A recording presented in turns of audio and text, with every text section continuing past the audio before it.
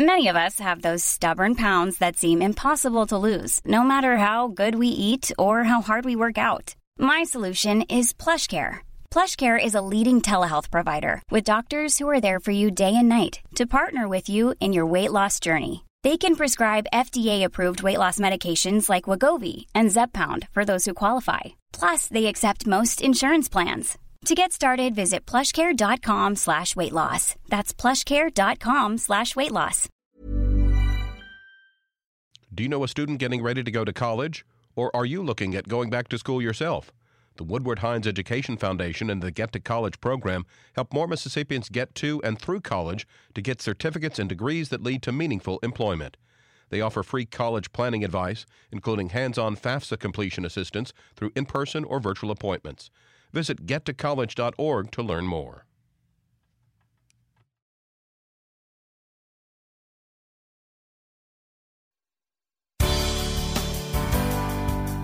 Good morning. It's 8:30 on Thursday, April 27th. I'm Desiree Frazier. This is Mississippi Edition on MPB Think Radio. On today's show, medical students in Mississippi remember those who have donated their bodies to the study of science. While gambling options in Mississippi have expanded, services for those with an addiction have been subject to severe cuts. Plus, dispelling myths and understanding life with autism. This is Mississippi Edition on MPB Think Radio. Students, staff, and families gathered at the cemetery outside of the University of Mississippi Medical Center yesterday to remember those who have donated their bodies to science. The event was hosted by students to honor donors and their families for contributions to medical education. Dr. Norma Ojeda is the department chair for advanced biomedical science, or rather education, at the University of Mississippi Medical Center. Speaking with our Lacey Alexander, she says donated bodies play a vital role in training the next generation of doctors. Remembering is important. To keep these heroes immortal, we have to remember them. Because what they are doing is so selflessness. This is so important for science and for education that we must remember them. In your studies, do you have an experience with a donated body that you can recall for us? Well, there are several, but I would say that a very important one is that when we were working on the body, we found some device inside the body. That device was a stent. That stent is something that helps the blood flow easily towards an artery that is getting smaller and smaller. So when this stent was found, we thought, oh, okay, this person was a person that was taking care of their health, obviously, and now is teaching us how the stent is still persisting after death, and we can show the students the stent as well. You usually don't see the stent after you place it in a patient, but there was an amazing opportunity to show the students that the stent, how the stent look like and where the stent usually stayed.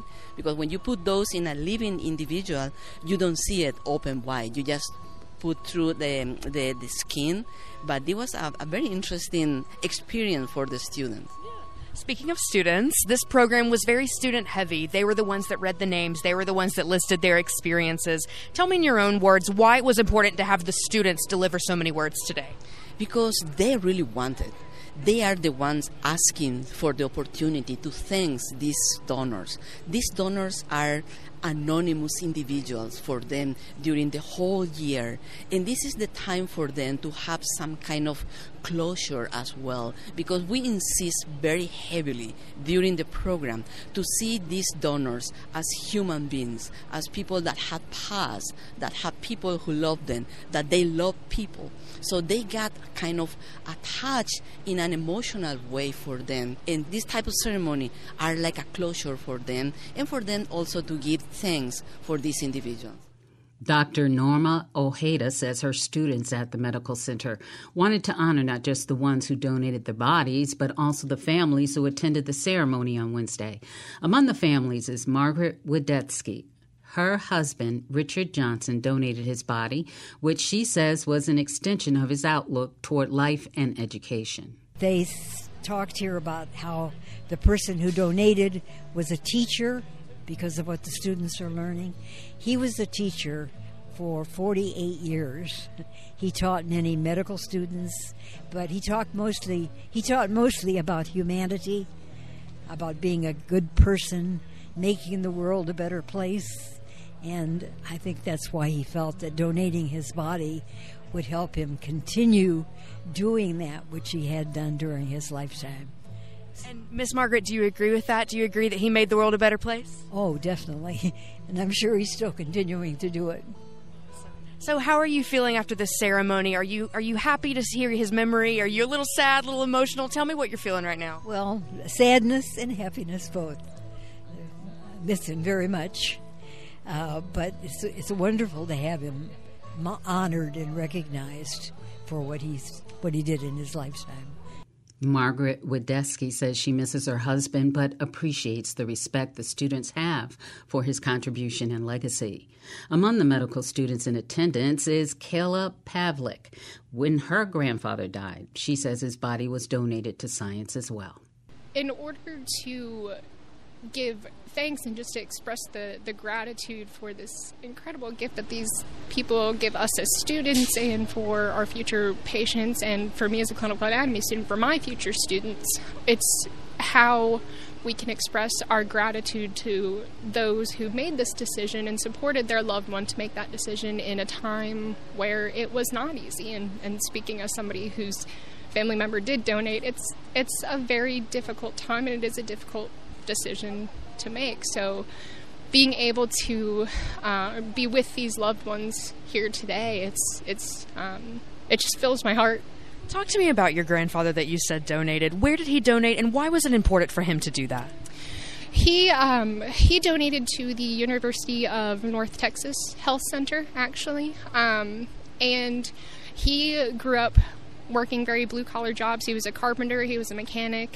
He actually put in some of the window panes of the World Trade Center. He didn't know anything about what I was doing. You know, he knew I was in school and he knew that I was doing well. When he was towards the end of his life, he started asking, more and more, trying to understand more about what I was doing and just hearing how the donors I had worked with prior to that impacted me. He made the decision on his own to donate to honor both me and our future students, future physicians, and their future patients. Talk to me about UMMC a little bit and why Mississippi specifically needs programs like this. One, it's an incredible opportunity just from a humanism and ethical standpoint. Rarely do people get to confront the feelings that come up when you get to work with these incredible donors. And for healthcare professionals, that entire skill set is something they need to be able to have. Not every patient or patient case is roses and unicorns, right? And so being able to work through these emotions is an opportunity only that they could get with these donors. In Mississippi especially, we have a lot of underserved populations, healthcare-wise. And so being able to work with these donors, we get to see, what some of those long-term chronic conditions can do to the body that an X-ray or an MRI just doesn't express. Kayla Pavlik is a clinical anatomy PhD student at the University of Mississippi Medical Center and is honoring those who have donated their bodies to science. Coming up, while gambling options in Mississippi have expanded, services for those with an addiction have suffered severe cuts. This is Mississippi Edition on MPB Think Radio. What can you do with the MPB Radio app? Listen live, hear local news, view the schedule, make a contribution, listen to shows on demand, and interact with social media. Get the app for your smartphone now. Do you drive a vehicle? Then you'll find AutoCorrect helpful, especially on Coach Charlie's Tip of the Week. Listen to our podcast with me, Coach Charlie Melton, on any podcasting platform or on the MPB Public Media app. This is Mississippi Edition on MPB Think Radio. I'm Desiree Frazier. It's been nearly 5 years since Mississippi implemented sports betting, and state revenue has grown tremendously with the lottery. But funds that are intended to help treat gambling addiction have decreased drastically since 2017. Now, a hotline is the only service offered by the Mississippi Council on Compulsive Gambling. Prior to budget cuts by the state legislature, Executive Director Betty Greer tells our Michael McEwen they were able to collect data and offer counseling to gambling addicts. There's more availability of gambling now. Initially in 96, there were probably maybe only a couple of riverboats, in the vicinity. And now I think there are 26. And, of course, the lottery now is available in Mississippi, as well as sports betting on property at the casinos. So the availability in our state has increased from that period in time until now. Have there been any trends in sports betting in Mississippi specifically since they opened in, I believe it was August of 2018? We haven't seen anything. We really don't have anything statistically to base anything on. The only thing that we have is just our helpline stats, and we haven't seen any spike in those, like when there's March Madness or, the Super Bowl, whatever month that would fall in. We don't see that reflected in people who are calling our helpline. Again, I have nothing statistical to base that on because we have not done any studies. We don't have the funding to do that. And what are the specific health effects when talking about gambling addiction? The health effects would be, of course, mental. Gamblers have a very high suicide rate. Compulsive gamblers do. And the hopelessness that people feel when they can't quit gambling and want to quit gambling. And it takes a long time a lot of times it takes a long time for a gambler to admit that they have a problem and seek help. And usually when that happens, they have just wrecked their finances for their family and any friends that also have lent them money in the interim. Sometimes you'll see gamblers who have been put in jail for theft to fund their gambling habits. So it's like any other addiction, drug addiction or alcohol addiction. It wreaks havoc not only on the individual but on all family members. Do you think that in Mississippi, collectively, that there's enough of an understanding over the dangers of gambling, if you could say? I do not know. I've tried. We've done our part here to try to educate the legislators when they were when they were going to vote on legalizing the lottery. We prepared a paper and spoke to the subcommittee on that. So again, any time that we have an opportunity to talk about problem gambling and to talk about what we do and the importance of it, we certainly do that. Could you talk a little bit about the relationship between the state legislature and your organization? We're a nonprofit. If we did any lobbying or hired somebody to lobby, that has to be registered, and of course we don't have any money for that. So in the limited times that we have interacted with the legislature, it's been, again, strictly in a educating them on what we do and the problems with gambling addiction. And one thing I will say as well, the council and any council that's affiliated with the National Council is gaming neutral. In other words, we don't take a position for or against legalized gambling. We are strictly here to, be here for the people who have a gambling problem. So you've talked a little bit about, because of your funding, the inability to conduct statistical research. How important would you consider that statistical foundation in the work that your organization does? Well, again, even if you do the study and you have you have the data there. I mean, really, once you have it, what are you going to do with it? You know what I'm saying? I don't mean that to minimize the importance of it, but it's a point in time that will show you the severity of the problem. And again, when that was done back in 2001, point in time, and there was a lot of interest. It was presented, I believe, in Congress, and then people moved on from there. So, to me, the thing that's really important is that, again, at least we have a helpline where we have counselors that are master degree people who are certified problem gambling counselors that, even though it's not in person, they can provide help over the phone, and they can send information to the people that are calling, whether it's family members or the gamblers themselves. And they can refer them to the services that are available in our state. To me, that's really important, too. Betty Greer is Executive Director of the Mississippi Council on Compulsive Gambling. Coming up, dispelling myths and understanding life with autism. This is Mississippi Edition on MPB Think Radio. This podcast is a local production of Mississippi Public Broadcasting. It's made possible in part by contributions from podcast listeners. Please consider making a contribution by going to the Donate Now tab at mpbonline.org. Thanks for your financial support. This is Mississippi Edition on MPB Think Radio. I'm Desiree Frazier. April is National Autism Awareness Month. According to data from the Centers for Disease Control and Prevention, the prevalence of autism spectrum disorder, or ASD, in Mississippi is 1 in 59 children.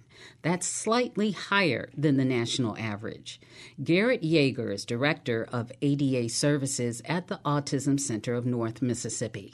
In part one of his conversation with our Michael Guidry, he discusses the role of awareness in how to catch the early signs of autism spectrum disorder. One of the things that's really been important in the last 5 years or so has been to sort of introduce this month as both Awareness and Acceptance Month. And I think that the acceptance part is really important as well.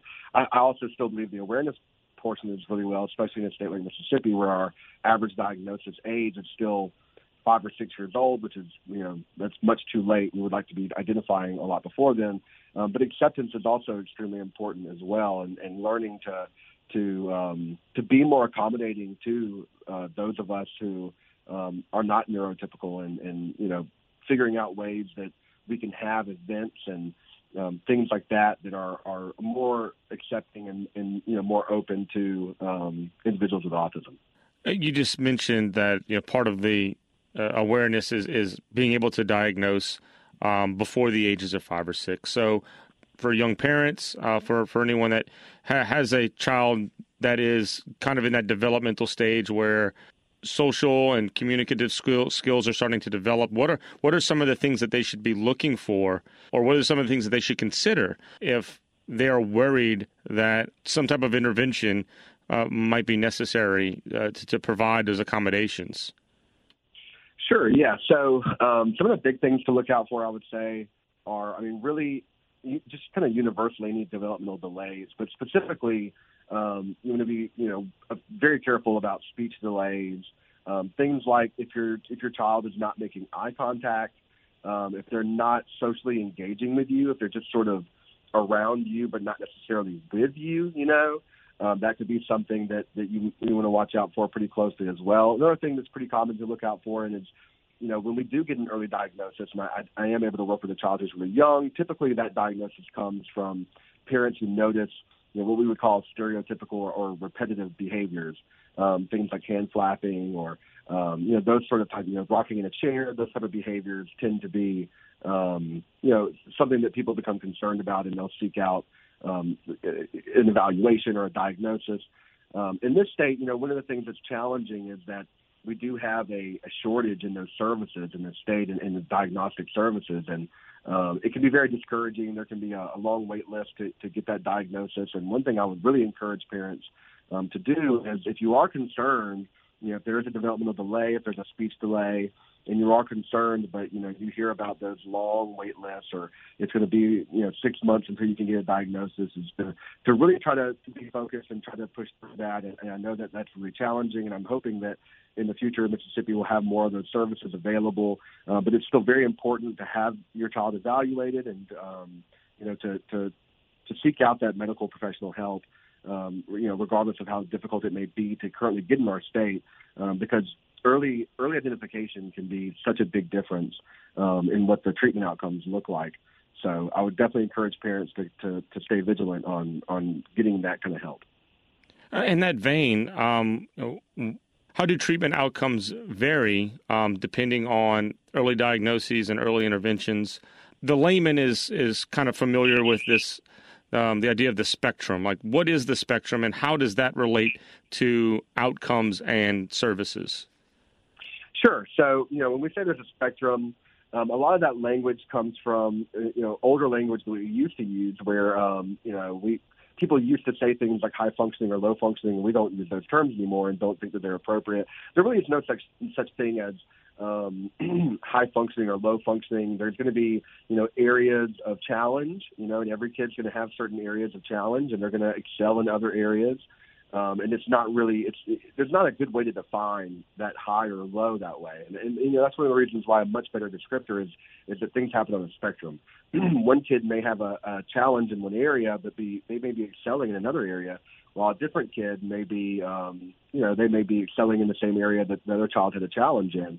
And so there's a spectrum of different, skills that we're going to look at, and some are going to excel in some, and some are going to have challenges in those same ones. And, it really just depends on the child and what their challenges are. But in terms of identifying early, there's huge differences in outcomes in terms of treatment for especially things like social skills or the development of language. If I can get a child in when they're 2 or 3 years old, and we can start looking at language development and socially communicating and having functional language they can use, outcomes look spectacular for the most part. A child who comes in much later, 6 or 7 years old, that's a lot more challenging. They already have 6 or 7 years under their belt without communicating verbally, and it can be a lot more difficult to achieve that goal. While getting them in at 2 or 3, we see a lot more. We see a lot more kids who end up verbally communicating when we get them in early like that. So that's one of the biggest differences in those outcomes. But we also do have, some of our children do have some challenging behaviors. Some of that can stem from not being able to communicate the way they want to. They look around and they see their peers, their siblings communicating in a way that they find very challenging, and that can be very frustrating. And so we do see some of our children who may engage in some behaviors that, we would like for them not to. And if we start to see those sort of things, the earlier we can start working on those things, the better. And so some treatment outcomes that can make a big difference would definitely be in that disruptive behavior, and then also in the development of verbal language. It can be a big difference if we get them in at 2 versus if we get them at 5, 6, or 7.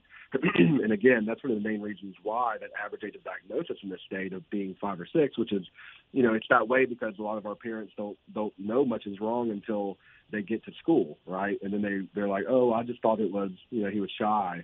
It's like, well, he probably is shy, but he might also have autism. So let's see if we can help him in ways to navigate his environments and be able to express himself in the best way that he can, and be able to achieve the life that he wants to have, and being able to do that earlier on is really the key to the success of that. And being able to get them in early is crucial. Garrett Yeager is Director of ADA Services at the Autism Center of North Mississippi. This has been Mississippi Edition on MPB Think Radio.